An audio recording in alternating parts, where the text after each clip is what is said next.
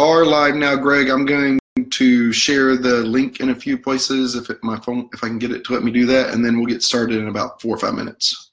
Great. All right. All good. I can tell that you were in work in a building today, and I was not in work in a building today. Well, you've got a whole semester you don't have to come in and work in a building today. A whole semester I don't have to come in. I am excited about it, I got to be honest. I think that's great. I've actually been writing too, which just having time to write is like a shocker. Yeah. And you do. I mean, there are some people who can kind of write in between the other stuff they do, but I've always needed a decent amount of time to kind of block off just to write.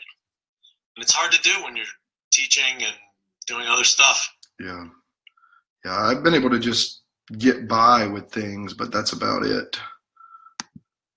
I essentially do all of mine in the summer and winter. Yeah. I don't know when I would have time otherwise. Exactly. I would. I think that's the best. You got to be able to use your summer and your break to write.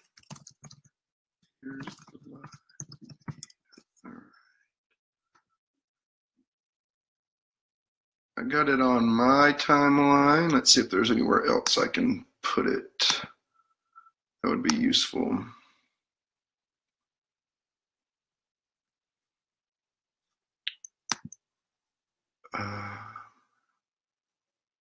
Sharing an event. There we go. I'll share it in the little event that we had too. And put it. You got a special event just for you. Yay. You should feel, super special. I feel very special. Special event. Thanks.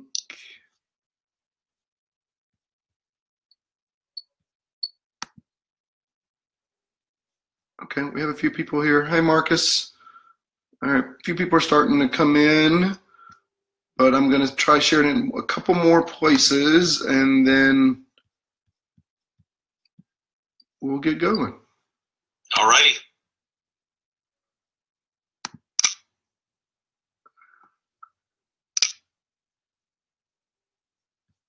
Here we go. Share.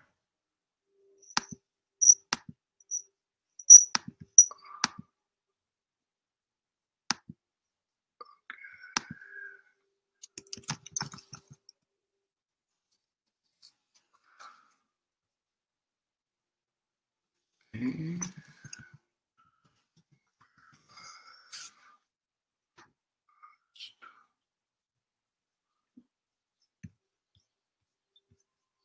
All right.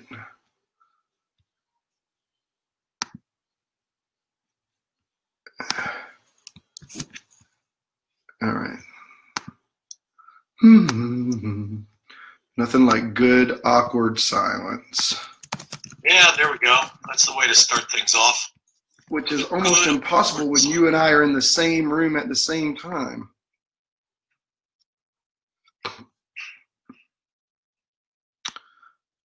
Okay, I'm going to go ahead and do some just beginning things that I start class with.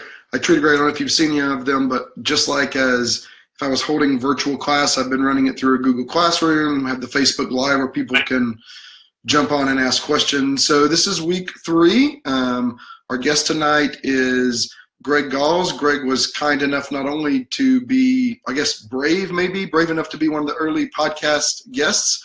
And we had so much fun that I asked Greg to come and be a part of the live classroom.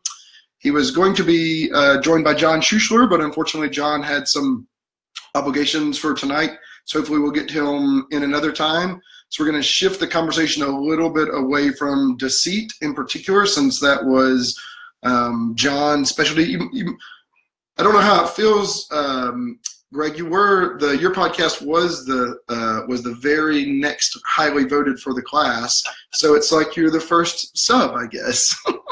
There we go.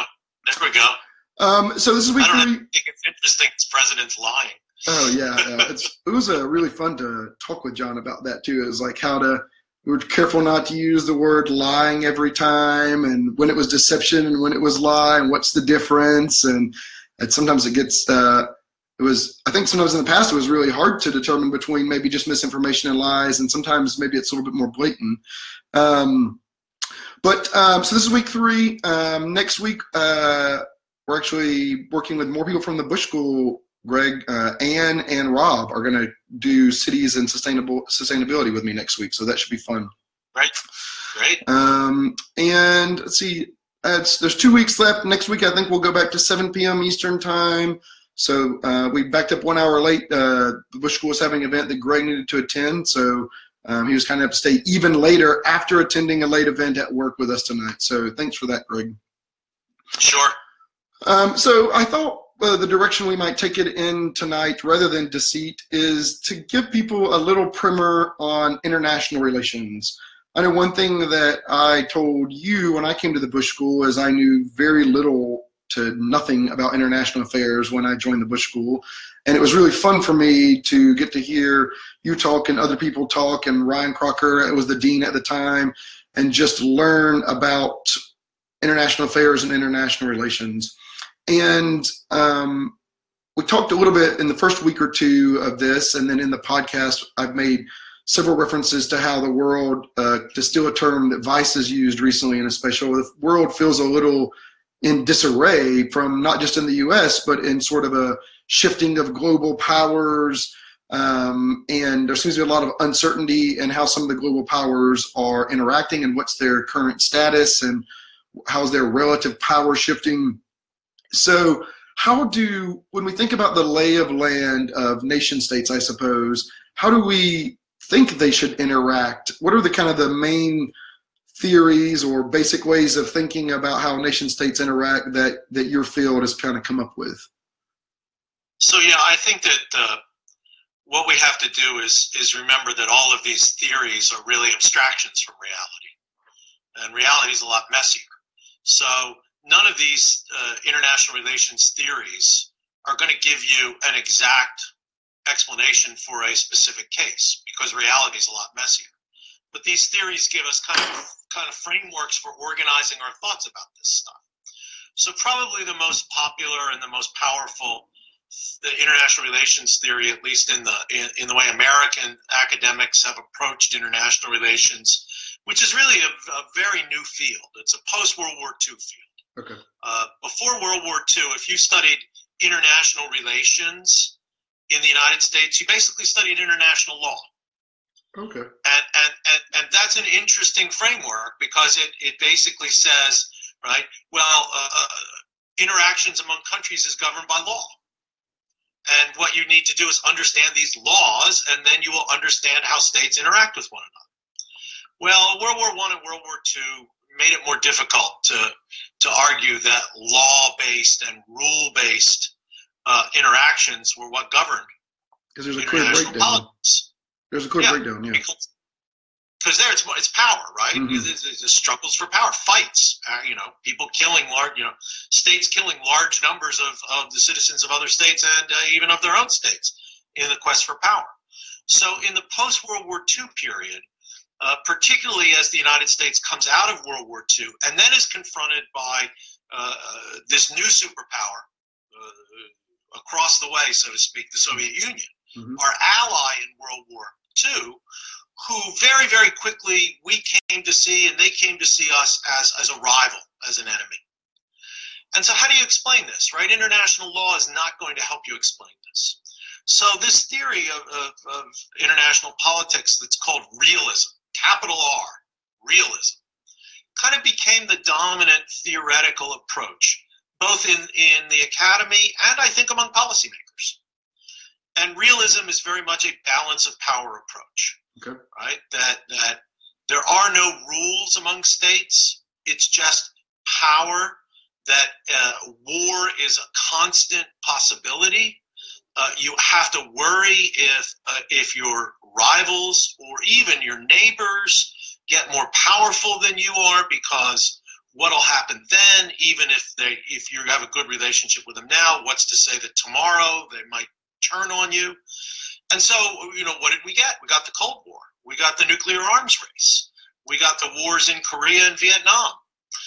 We got the expansion of American military power and Soviet military power. Right? So not just in Europe, but all over the world. So is the basic idea underlying it then that sort of in dealing with other countries, power is your currency, and so you're worried about who has the most power. You're in general always seeking more power or to maintain your own power relative to other players.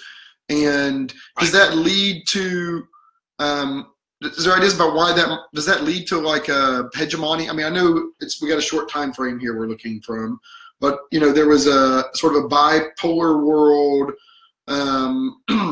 post World War II, and then I think as with the fall of the Soviet Union, there was more U.S. hegemony for a while, and now maybe that's shifting a little bit. I mean, did realism give us tools for thinking about why we might end up in having a couple of superpowers, or then shifting to one superpower? I mean, is it predictive in that way, or is it more, look, states are just seeking the power they're trying to seek, they're doing the best they can, and there's a lot of other factors muddling it? Realism is really bad at prediction. Okay. Right? Who would have, there are some variants of realist theory that say, if you want a stable system, have a multipolar system because they each check and balance each other and you get more stability. There are other realist approaches that say, no, that confuses things, it leads to misperception, it leads to misunderstandings, and that can lead to war. A bipolar system is more stable. And then there are other people who are equally realist. It's all about power that basically said, well, it's not bipolarity or multipolarity. It was nuclear weapons that prevented the Soviets and the Americans from fighting each other, because they both knew that if they fought each other, their countries would be destroyed, right? And that would be very bad for your power situation. So I think that realism has never been particularly good at prediction. I think it helps to point us away from the optimistic view that if we only get the rules right, everything will be fine. Got it. So is it more of a pushback against some of the rational legal authority argument? Was realism kind of the follow up to that? Realism kind of pushed back against notions like that treaties would guarantee the peace. In the 90s, after World War I, which was cinematic in Europe and to some extent in the United States, right? The first major war in which the United States sent troops, abroad. Certainly into Europe. We went abroad in the Spanish-American War, and we fought the Mexicans, obviously, but those were relatively small and relatively short wars. Here's where we sent a large expeditionary force to Europe, and we sustained a lot of casualties, but nothing compared to the casualties that the Europeans sustained, right, in World War I. So World War I was a profoundly dislocating event. And some of the reactions that came after that were, we've got to establish a system of perpetual peace. And so Frank Kellogg, who was the U.S. Secretary of State under President Harding, negotiated this international treaty called the Kellogg-Briand Pact. Monsieur Briand was the French foreign minister. Basically, everybody signed it and said, we will never go to war. We forswear war as an instrument of policy. Mm-hmm. Well, then Hitler took over. Well, Mussolini took over in Italy, and Hitler took over in Germany, and pretty soon we're in another war. So I think realism was a reaction against the very kind of optimistic and law-based notions. But then in the theory, anyway, there's a reaction to realism. Because people looked around and they said, well, look, most countries aren't fighting most countries most of the time. And in fact, what we saw in the 60s and 70s and 80s, while the Cold War was going on, and it was real, but we saw an enormous expansion of the world economy. Mm-hmm. And we didn't call it globalization yet, but it was happening. Mm-hmm. And international relations, many international relations scholars say the realists can't explain this. And then a school came up called, in the American context, called liberal, kind of the liberal approach. And it kind of harks back to some of the previous ideas about rules and laws. And the liberal approach basically says, well, how do you get this huge economic expansion? And how do you get this huge expansion in international trade and international investment across borders? And movement of peoples and, airplanes flying all over the place, right? Airplanes, taking off the United States and landing all over the world. It's because states can make rules to govern their interactions with each other. And they can come to kind of rely on those rules. And people can make huge monetary investments based on those rules. And so there was more of a focus, kind of a return to focus on institutions and rules to try to explain this vast increase in the world economy, in the role of international organizations like the United Nations.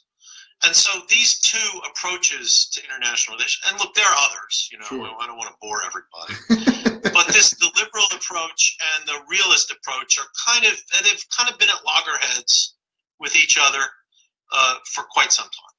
So I think that in terms of theory, you got these two big approaches. And then you've got, kind of the Marxists talk about the dominance of economic factors in driving political decisions. And then you'll have people who say, look, you're ignoring domestic politics, and actually domestic politics is a lot more important here.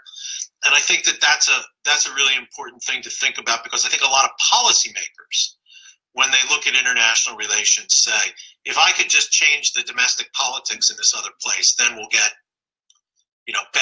better relations. Probably the most famous of these domestic politics theories, and it had a real impact on U.S. foreign policy, is this notion of the democratic peace, that democracies don't fight other democracies. So what do you want to do? You want to spread democracy, because then you'll have a peaceful world. Soviet Union collapses. What do we want to do? We want to make Russia a democracy.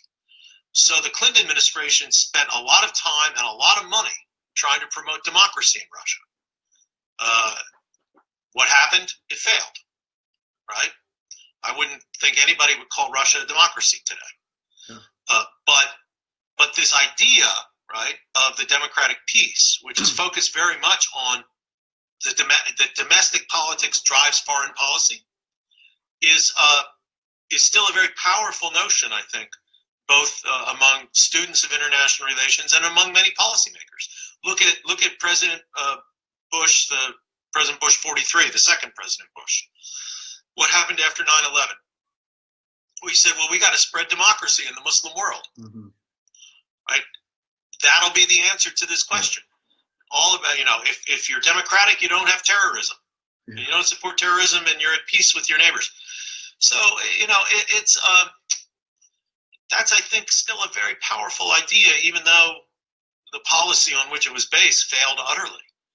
So that led me to two questions along this line before we leave it. One is a little bit more theoretical, so maybe we won't spend too much time on that. And then one has to do with multi-state actors and sort of the rise of their level of resources and do IRI scholars have something to say about that? But the first piece was when you talked about realism kind of being combated, or the counterpoint, or another way of thinking about it is liberalism, and trying to seek to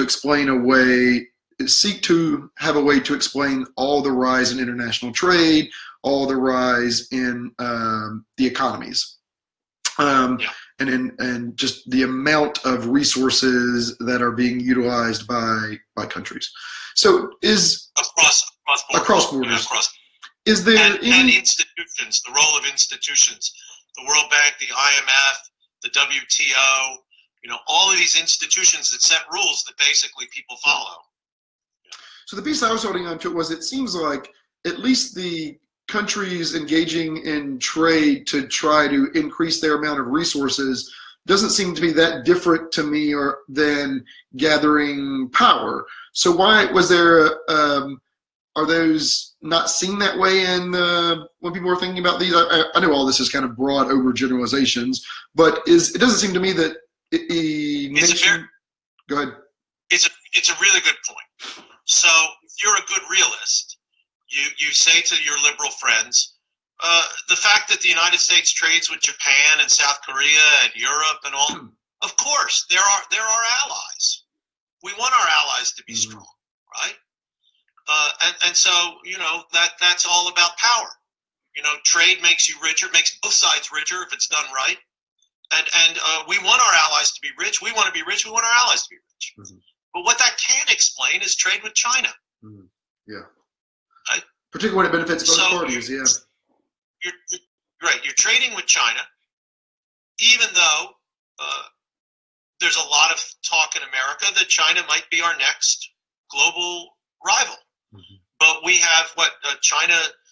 I forget if China's our second largest trading partner or third largest trading partner. It's somewhere in there. We have a huge trade with China, and they have a huge trade with us. And so that's harder for a realist to explain. And the second piece of it was about the multi-state actors. So I know people talk about the amount of multinational corporations, multi-state actors control a lot of resources, not nearly as much as nation states, any individual, but they play a large role in how resources are spent and how they are spent across borders. So how do they enter into the equation with nation states when we're talking about international relationships? So when you're talking about the great powers, these non-state actors can be irritants. They can be like terrorist groups can be irritants. It seems kind of cruel to say 9/11 was an irritant, but in the sweep of history, it was. Yeah. Right. It was incredibly destructive, and it killed 1,000 Americans. I forget the exact number, but I think it was around 1,000 people, and that's horrible. But Al-Qaeda is not going to be a threat to the existence of the United States, right? ExxonMobil is a huge corporation, but it has to deal with the American government as a subordinate, because the American government can tax ExxonMobil, can make ExxonMobil's life miserable. It doesn't, but it can. Mm-hmm. When you're talking about smaller states, smaller entities, dealing with these big multinational corporations is, more of it's more of an equal footing. And when the state collapses, and this is the problem in so much of my area, the Middle East, when the state collapses, then it's just non-state actors who are playing militias, terrorist groups, ethnic groups, sectarian groups, tribes, black market networks. And because the non-state actors don't have the same tools to encourage stability or civic engagement or rule of law, any of those things. Right, and we get back to this idea of power, right? These non-state actors have some amount of power, but it's usually dwarfed, certainly by great powers, and even by kind of stable middle-level powers, right? I'll use examples from my part of the world, right? Al-Qaeda can't overthrow the Egyptian government. It can't overthrow the Saudi government, because these are states that have real police forces, real armies, real intelligence services.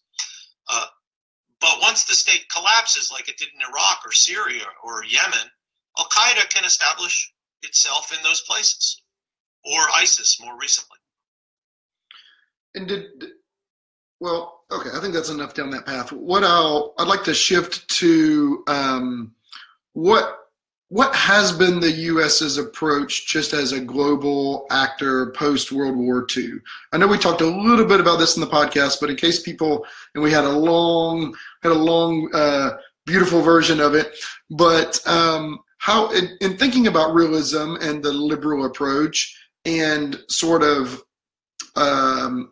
Americans for a while trying to set some ideals to aspire to and trying to enforce that in some weird ways. So what has the post-World War II road for the U.S.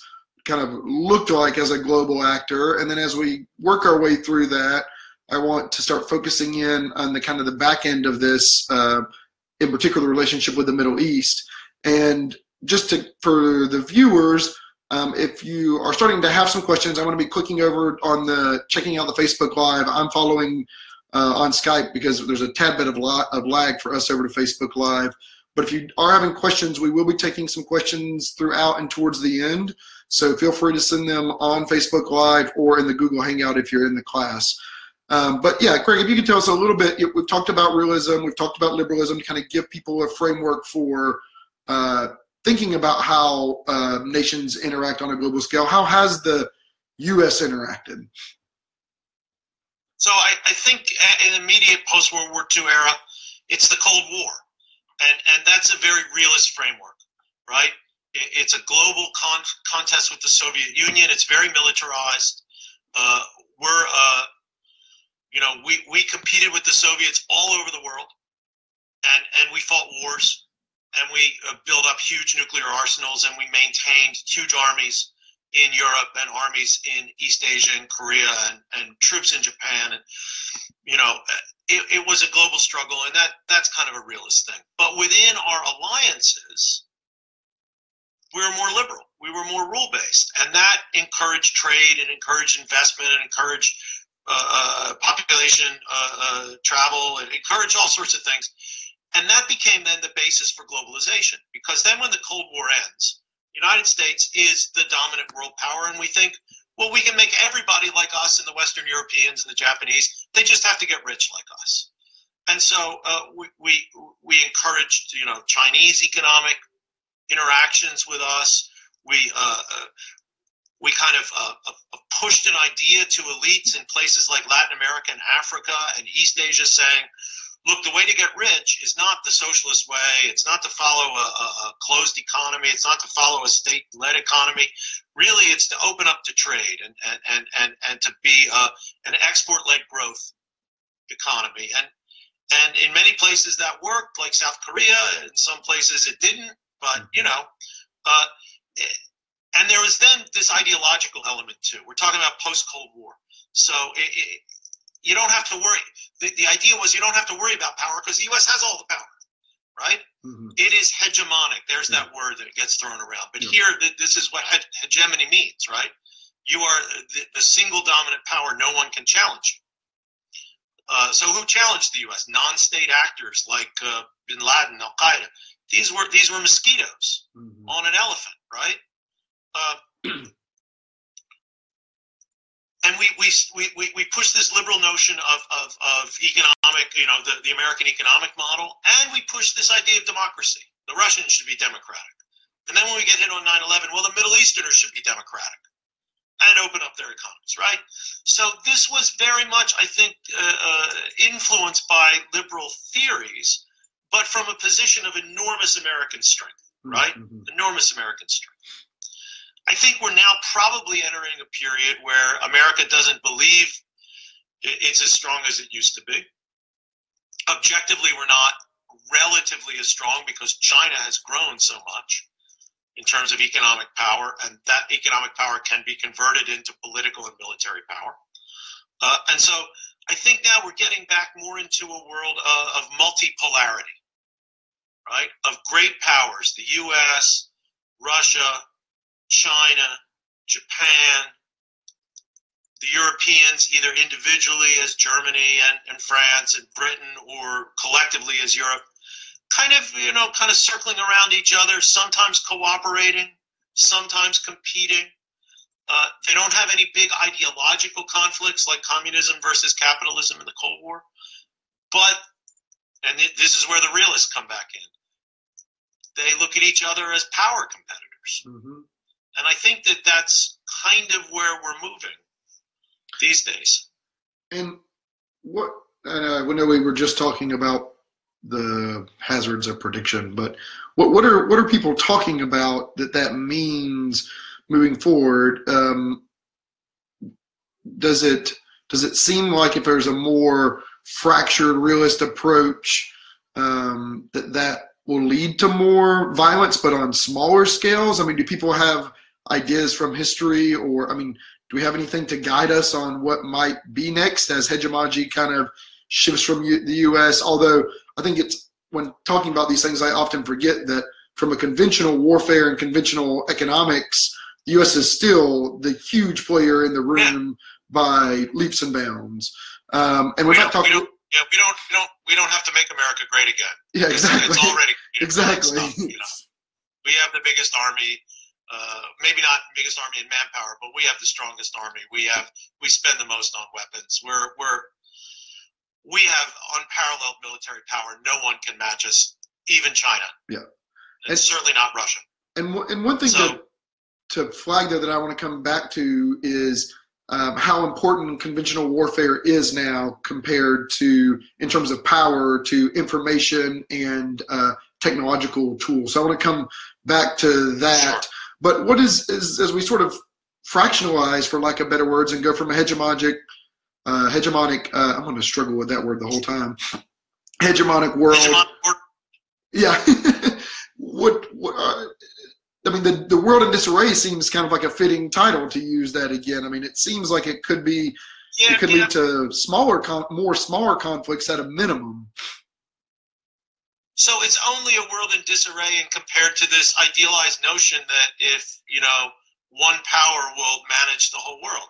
But during this period of American hegemony, you had the 9/11 attacks, you had the United States invade Iraq. I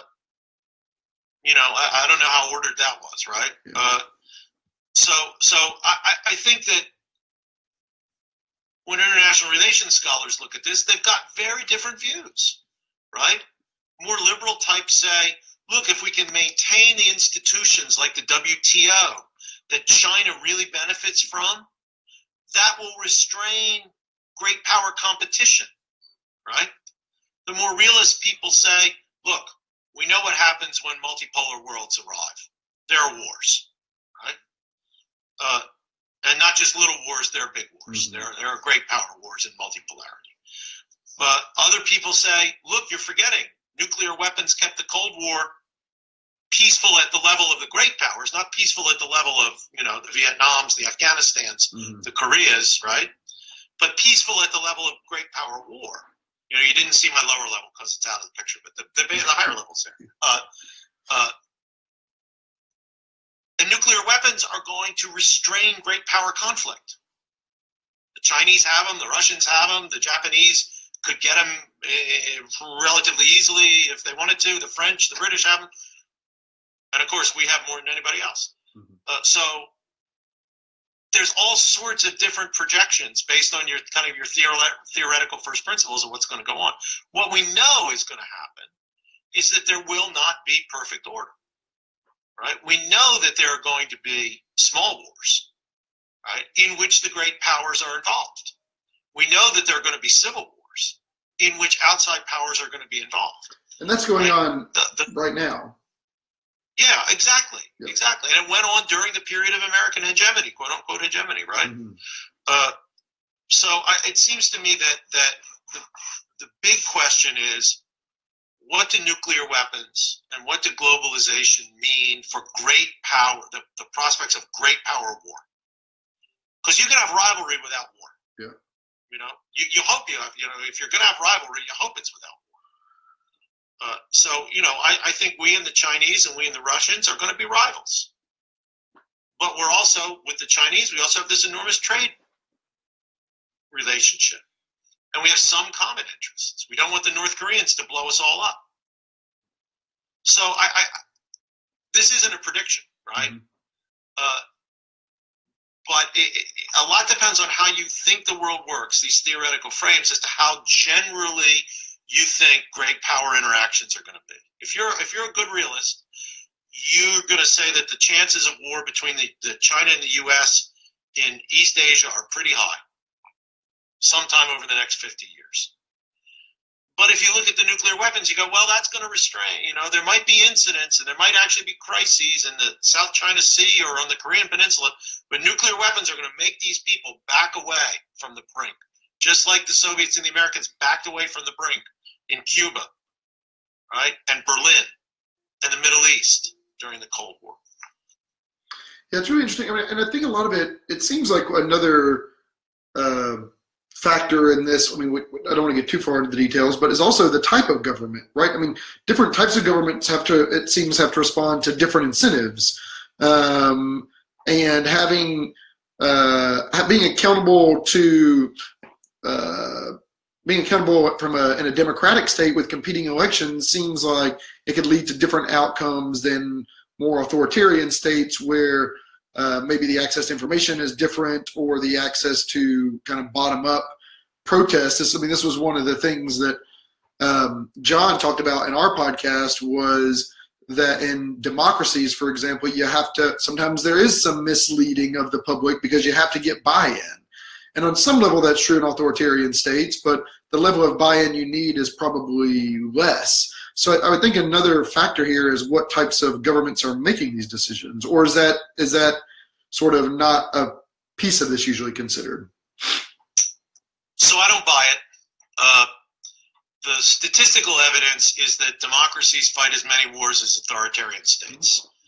That there's no real there's not a peaceful inclination for democracies. Democratic peace just means democracies don't fight other democracies, but democracies fight plenty of wars against non-democracies, as American history indicates. Yeah. We love war. We fight wars all the time, right? We've been in Afghanistan 16 years, right?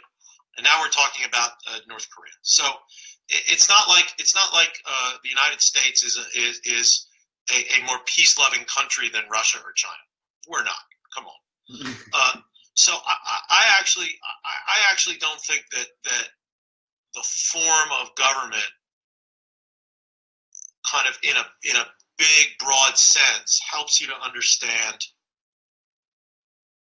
whether they're going to be aggressive, whether they're going to go to war, that kind of thing. Now, the way domestic politics affects your foreign policy in a democracy is going to be different, because we have big debates, but we also have partisan conflicts where foreign policy issues are brought in to try to beat the other side.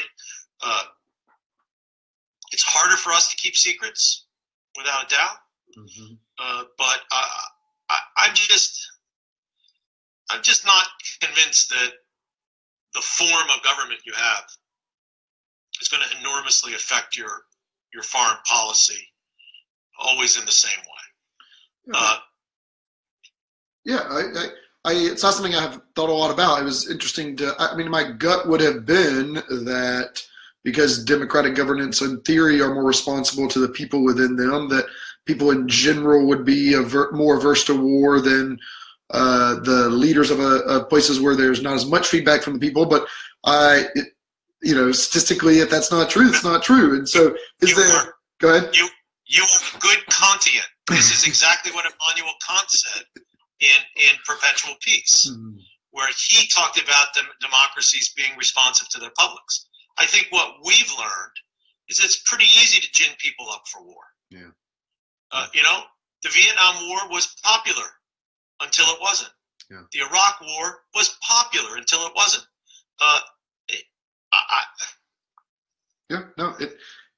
It asks some questions that there's no need to get into tonight, but it does ask one of the frames I've been putting around this course and the public problem stuff is thinking about these issues in terms of values. And so, where do we have the most overlap on some basic assumptions about values? And so early on, I posited that in discussing these issues, I'm going to take the tact of minimizing suffering in general as something that we should be ethically striving for, that moral philosophers broadly and religions broadly agree on. It's an interesting. That's not usually what international relations scholars start with. That's not the piece they start from. Yeah, not usually. One more question down this path, and then we'll shift, which is, what does your gut say? I know this is outside of the realm of research of your research, but how might we lead to peace then?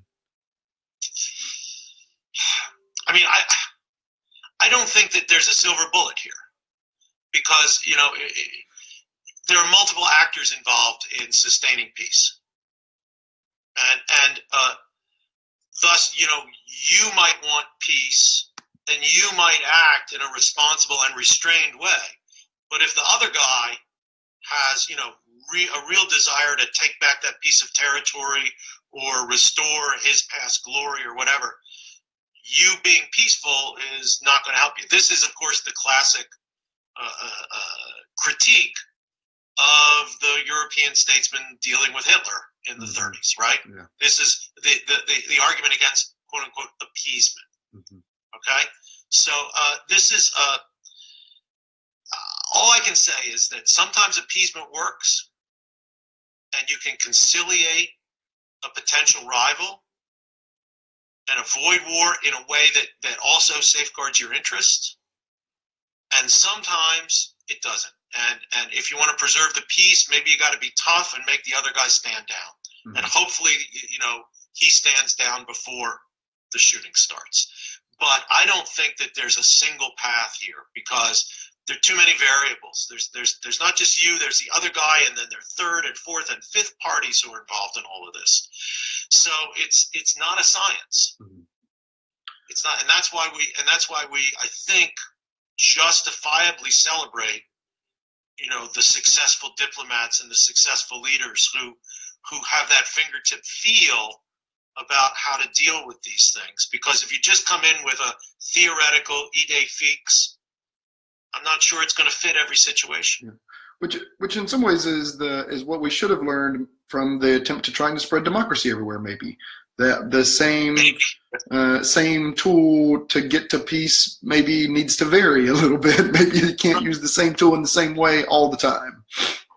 Right. And look, I'm not a big fan of spreading democracy as a part of American policy, but I think it's incontrovertible that after World War II, our efforts to build democracy in Japan and West Germany were extremely beneficial, right? And produced countries that were much better for their own citizens than the previous regimes, that were steady and faithful allies of the United States, and open economies that became the motors of economic growth in Europe for Germany and in East Asia for Japan, and helped to raise the level of the world economy, and that includes the American economy. So in that context, after total war, World War I, and the collapse of fascist regimes, the building of democracy really paid off for the United States. But the effort to send an army into Iraq and give these people overthrow the government and give these people democracy turned out to be a fiasco, a disaster. So you got to look at it case by case. Yeah, and it's tough because there's just not so if it was either one or two cases that you could learn from that had the same outcomes, or hundreds of cases that we could do statistical analysis on, we might be able to have better judgments about what's going on. But it's really hard when each situation is so unique, and we just don't have that many recorded instances of the exact variables we would want to measure to know for sure what's going on. Exactly. Now, this is all. Exactly. We can speculate based on cases. Like, look, Japan and Germany are relatively homogeneous places, right? They didn't have, they had divisions in their societies, but they didn't have a lot of ethnic or sectarian divisions that were politically prominent, that led to social divisions, right? They were relatively homogeneous places. And I think it's easier to build democracy in relatively homogeneous places, right? When you go into a place where there are profound differences and questions about just who are we, right? Should we be one country? In a place like Iraq, should we be one country? The Kurds didn't really want to be part of Iraq. Yeah. I think it's harder to build democracy. It's also harder to build democracy when basic, fundamental, first-order questions are still on the table, right? After World War II, those questions were off the table in Japan and Germany. Fascism hadn't worked. They were under occupation. They were not going to have a fascist government, and they were not going to have a communist government. Yeah. Right? Because who was occupying? Yeah. Right? Well, you can build democracy on that basis because there seemed to be a general agreement that we should be kind of a democratic state, and we've got these people who have liberated us and are here with guns who want us to continue to be a democratic state. When those first order questions are still on the table, it's really hard for democracy to work. I mean, look at our own history. Yeah. I'm reading the General Grant biography now, the Ron Chernow Grant biography, because I really liked his book on Hamilton. Democracy didn't stop our Civil War. No, yeah. Because there was a first order question involved, and that was slavery. Yeah. And it couldn't be resolved democratically, so we had to fight. And I just finished a chapter about how Sherman went right through the place where you're living right now. Yep. Just swath of destruction. And I must say, a lot of Georgians still hold that against Sherman. Still remember and still are unhappy with Sherman about that. Yeah, it's interesting.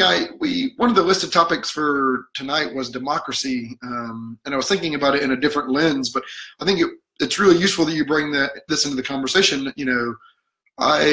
The more I learn about the rest of the world, I think your statement about the form of government, not necessarily being predictive of a way a state will behave, is really important, because you actually can see too, if you look at cross-country measures of government accountability, cross-country measures of respect for basic human rights. These things are loosely correlated with some of the democratic states, but not exclusively so. I mean, there are places that would not really be seen as democratic that also have lots of stability, relative freedom in other avenues, and people report high quality of life. And so I think that's one piece. And the other piece, I think, that you mentioned that I was glad you brought back to the U.S., because as you were saying it made me think about some of our own identity politics going on right now in the U.S. and how, identity politics have always been there, but the way in which they're expressed on both sides, both Democrats and Republicans right now, is really hard to. Sometimes you wonder if everyone is still operating under the same country and with the same basic ideas about freedom and democracy and human rights. It doesn't seem that we're always within this country on the same page about those first order questions anymore. And it's worrisome to see that in a place like the U.S. that isn't as homogenous as, say, Germany or Japan, we've always been proud of our democracy standing through even with a great deal of diversity. One of the only places maybe in the world that's been done well. It seems like there is some evidence that we're reverting to identity politics in some ways that are harmful for democracy and harmful for our own stability and harmful for how we interact with international players. Well, I'm way out of my academic area here and more into yours, but I think we have to remember that we built our democratic institutions when we were a lot more homogeneous. Mm-hmm. And we didn't allow African Americans to vote for the most part, and of course African Americans were, most of them were slaves, or women for that matter. In the United States, we didn't allow women to vote, but very few places did. That was the norm at the time. Yeah, the development over time of the notion of gender equality, but we were a fairly homogeneous bunch, right? I mean, we got rid of the Native Americans. Exiled them further west, and then fought them, and we were a bunch of Anglo-Saxon white guys that built this democracy, and good on them. They did a good job, and they built institutions that allowed us to then to maintain our democratic system over time as we became more diverse, and that's really the genius of America, and this is the problem that many European countries have, right? Is sustaining those basic democratic institutions that maybe were built in a more homogeneous time when their populations are becoming more diverse. And the British seem to be better at it than the French, maybe, but we'll see, right? The whole crisis of migration in Europe now is a real test for their democratic systems. So yeah, I mean, I'm like you.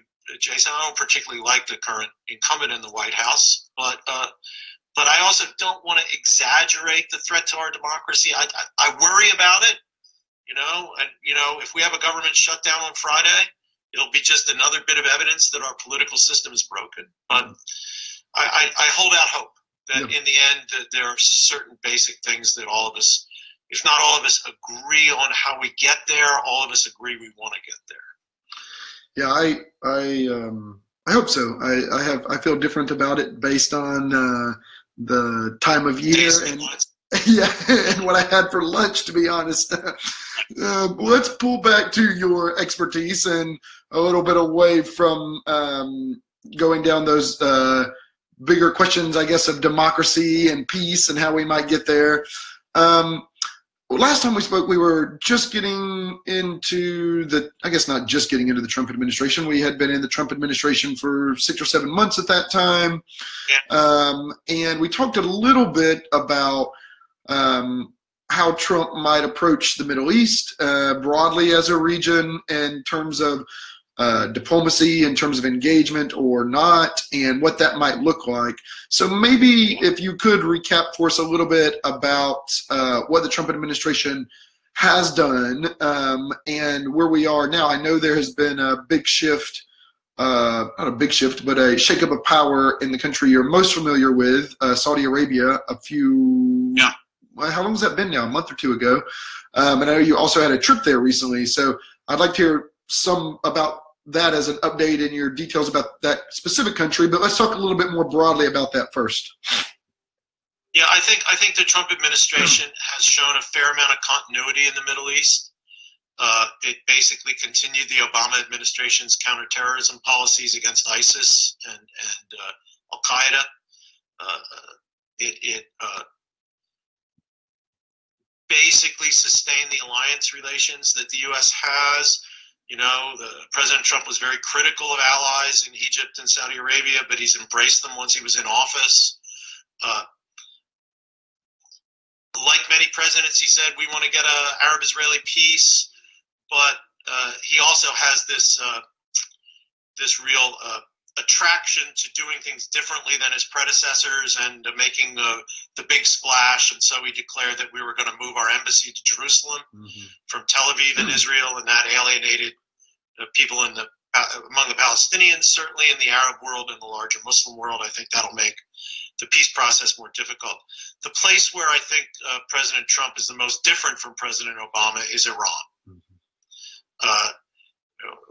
One of the diplomatic achievements of the Obama administration was the deal between Iran and the United States and the five permanent members of the Security Council, the U.S., Russia, China, Britain, France, plus Germany, plus the EU, to limit Iran's nuclear program and reduce the chances that they could move to weaponize their nuclear fuel cycle. So President Trump didn't like that deal, and he is moving away from it. And in the end, I think the deal will probably, the U.S. side will withdraw from the deal. And we'll have to see what happens, but that raises the prospect of a military confrontation between the United States and Iran. Well, so yeah, that's so Happy New Year. Happy New Year. Yeah. I didn't know how to follow those solemn words, so I just let them linger there for a minute. Yeah, we'll just let that sit for a while. Let me say something about Saudi. I'm just back from there. I was there last week.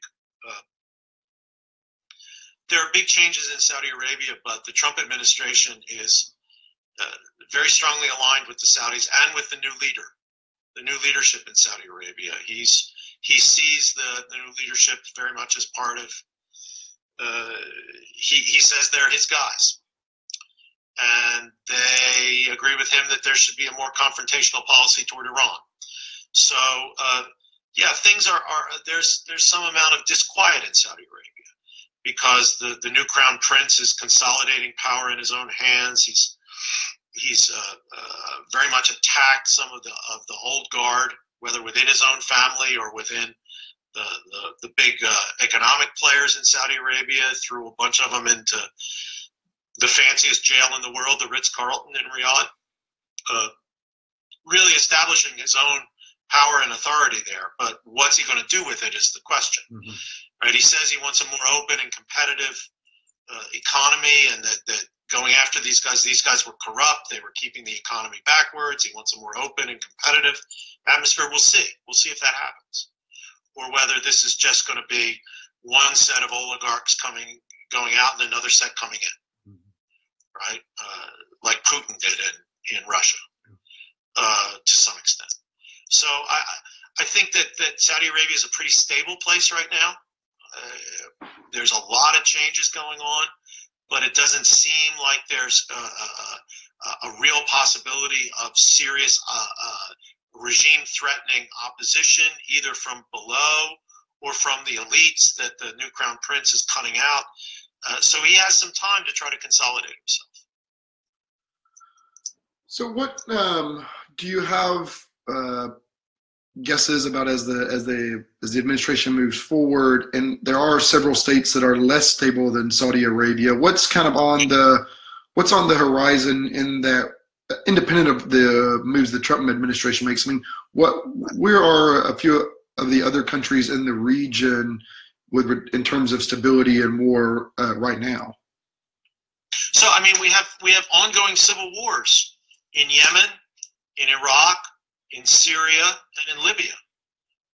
And two of those countries are major oil producers, Libya and Iraq.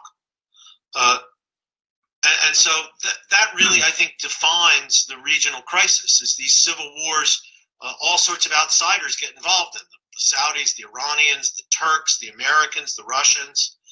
And that's where the struggle for power is being played out. And it's going to continue that way. And so I think that this Trump inclination for a confrontation with Iran is just added to these civil wars that are going around the region. So one big question mark in all this is another place that saw not a civil war, but some amount of domestic upheaval in recent weeks was Iran, with a lot of protests on economic issues that turned into protests against the regime. Now, it doesn't seem like the regime is falling. I mean, this is a regime that has maintained itself in the face of even larger demonstrations in the past against it. But it makes you wonder how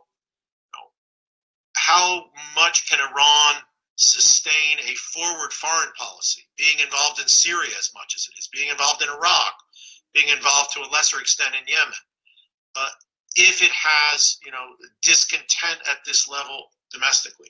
That'll be an interesting thing to watch as we go forward, right? Does a Trump policy of confronting Iran unify Iran and make the government stronger, or does it exacerbate these tensions from within? And who knows? I mean, that really is a guess. Who knows? We'll see. The one interesting thing, as the president always says, we'll see. One interesting sort of byproduct, I think, of or potentially a byproduct of Trump, President Trump playing things out in the way that he has, is I've noticed in the last couple of days, this is a completely other region of the world, but the Korean Peninsula and the talks between North and South Korea and all sorts of willingness to interact in the Olympic Games. I'm sure that's symbolic and doesn't mean a ton, but I've seen multiple things on at least engage additional levels of engagement, and so maybe alienating from the U.S. pushes North Korea towards their neighbor a little bit more. I don't know, but it's been interesting to watch it play out. Yeah, I doubt it. I mean, North Korea and South Korea aren't coming together just because they march in together at the Olympics. The North Korean regime is dedicated to reunification and dedicated to its nuclear arsenal.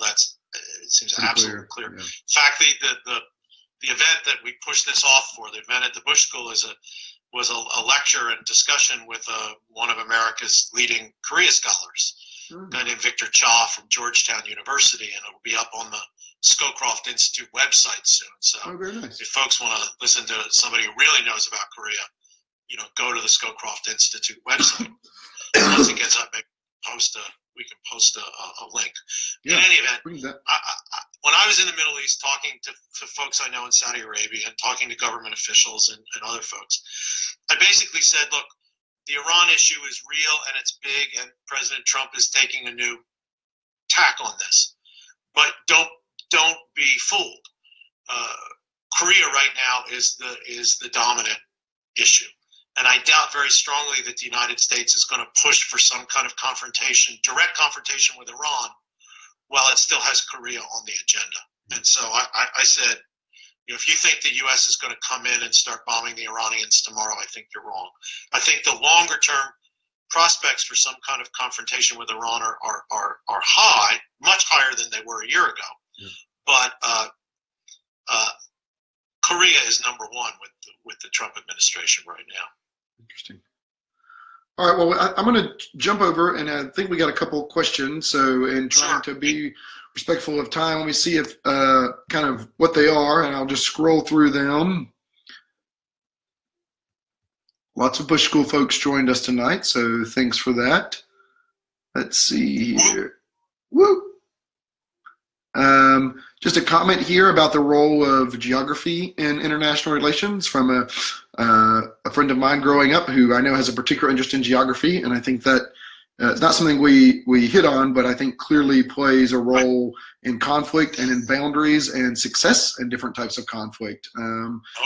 For example, the U.S.'s isolation in World War II by an ocean helped protect resources to then deploy in Europe, for example. That's absolutely right. Look, the geographical positioning of the United States, protected by two oceans, with no real military threat in its hemisphere, at least from the 1840s,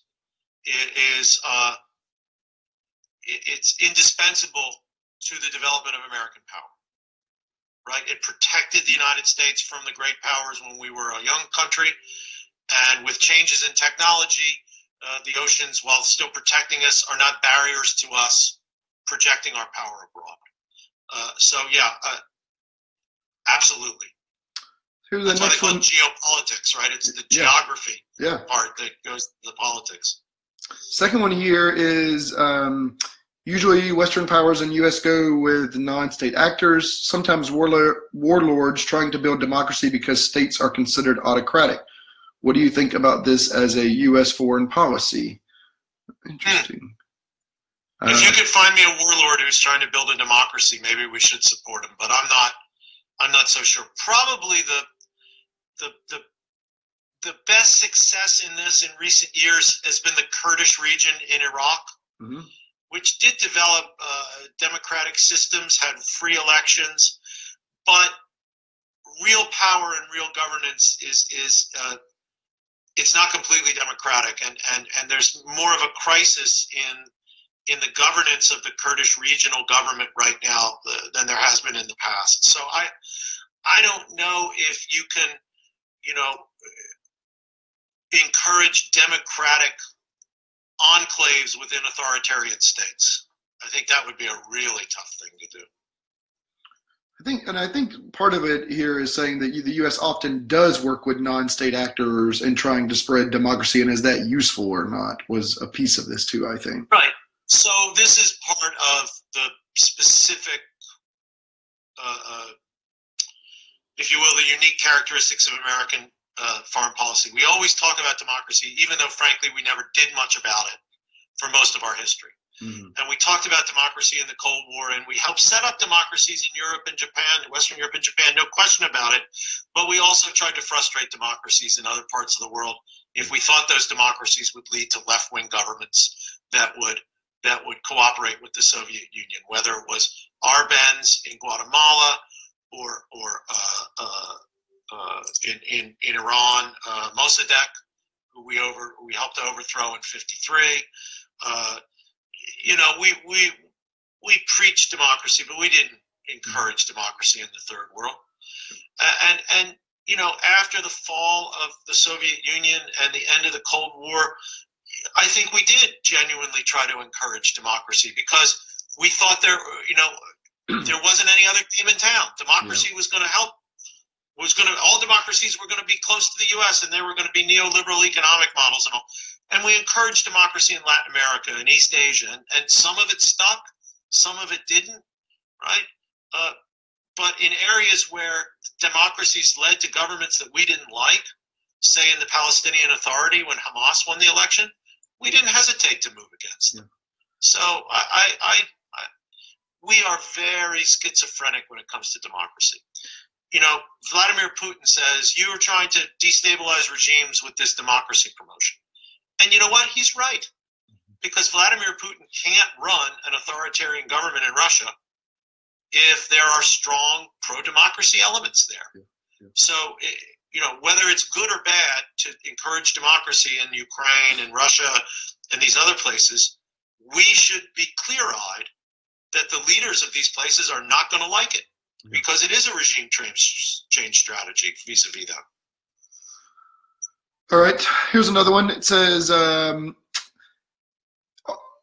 democracies appear to develop better in homogeneous countries. Does that mean that the United States will continue to face fundamental challenges because we are not homogeneous? I think we ended up probably covering that a little earlier. We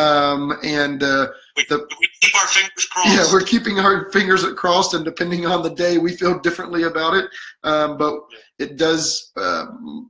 It seems like it will continue to cause some challenges for some time. I think at a minimum, it's just the extent to those and what common identities we can maintain.